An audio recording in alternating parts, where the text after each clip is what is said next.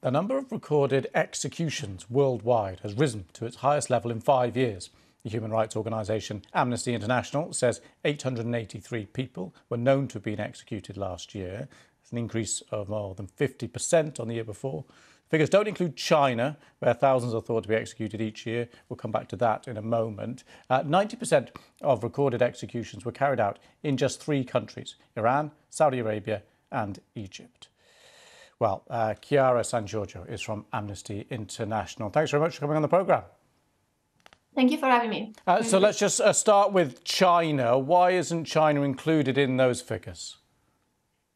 Based on our assessment, we can confidently say that China continued to execute and sentence to death thousands of people last year.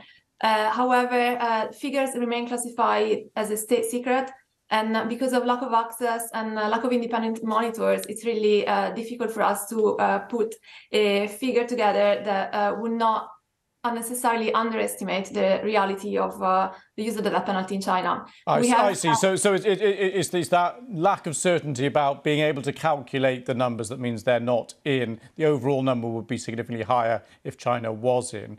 This increase that we've seen over the last few years, do you have any assumptions about reasons for that?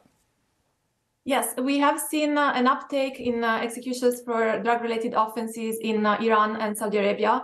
Iran carried out 44% of all its executions for this crime, and Saudi Arabia also reported drug-related executions, while it had not done so in previous years.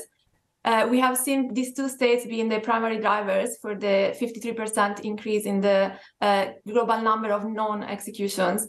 And this is incredibly alarming, also because of the unfairness of the trials and the forced confessions that very often lead to the convictions and the imposition of the death penalty.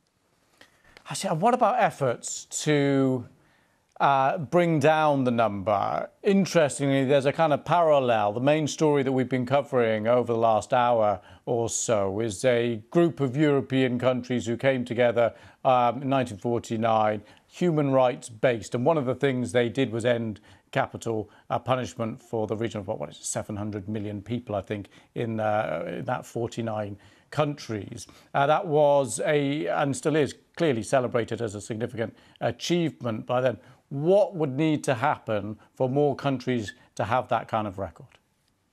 Last year, in addition to the 53% increase in executions, we also saw 6 countries abolishing the death penalty in full or partially. So we know that we are on the right track. We know that the death penalty will be consigned to history. We need to start denouncing more of the executions that we hear about. We need to put pressure on the governments that are responsible for the executions, and for the governments that do liaise and do have relationship with those countries that are the highest executioners in the world. It's important also that we support the human rights defenders in the countries that are putting their lives on the line to fight and campaign against that penalty, and make it known that it's not only their fight, but it's also our fight too. Chiara San Giorgio, thank you very much for your time and talking us through that. Thank you.